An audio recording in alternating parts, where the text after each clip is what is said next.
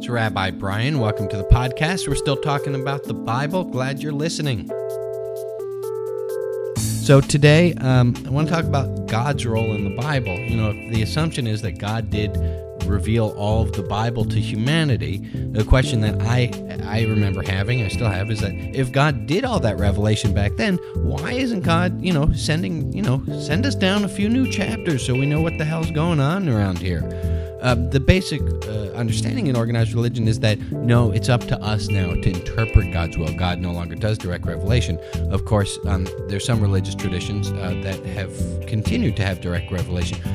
For example, in 1823, Joseph Smith up in his field in New York is said to have gotten a few new old revelations from God, and that's with the basic foundation of the Mormon Church, which is basically as absurd as anything else in religion. But as long as you believe it, it's true, and then it's not absurd, so it works out that way. Anyway, I want to tell you guys a story. I want to tell you a story today about this classical notion that it's up to us to interpret, and it's not up to God.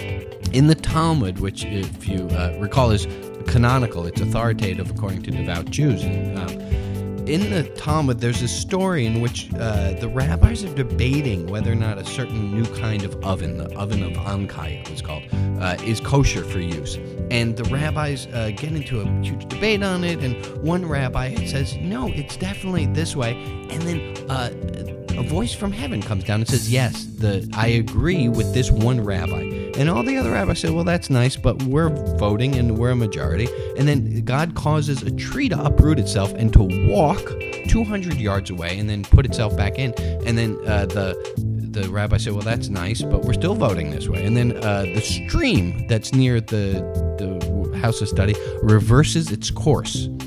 And then a voice comes down again and says, this is my will. This is how it's got to be done. And the rabbis say, no. And they quote a biblical verse. They quote a biblical verse that says, it is not in heaven. And that proof text says it is not in heaven. And what they mean that to mean is that the rabbis say to God, the law doesn't go according to you in heaven. It goes according to the way we interpret it. For comparison, imagine Ben Franklin bringing himself from the grave and telling American lawmakers that corporations ought never to have been allowed to own land and that the laws need to be rewritten.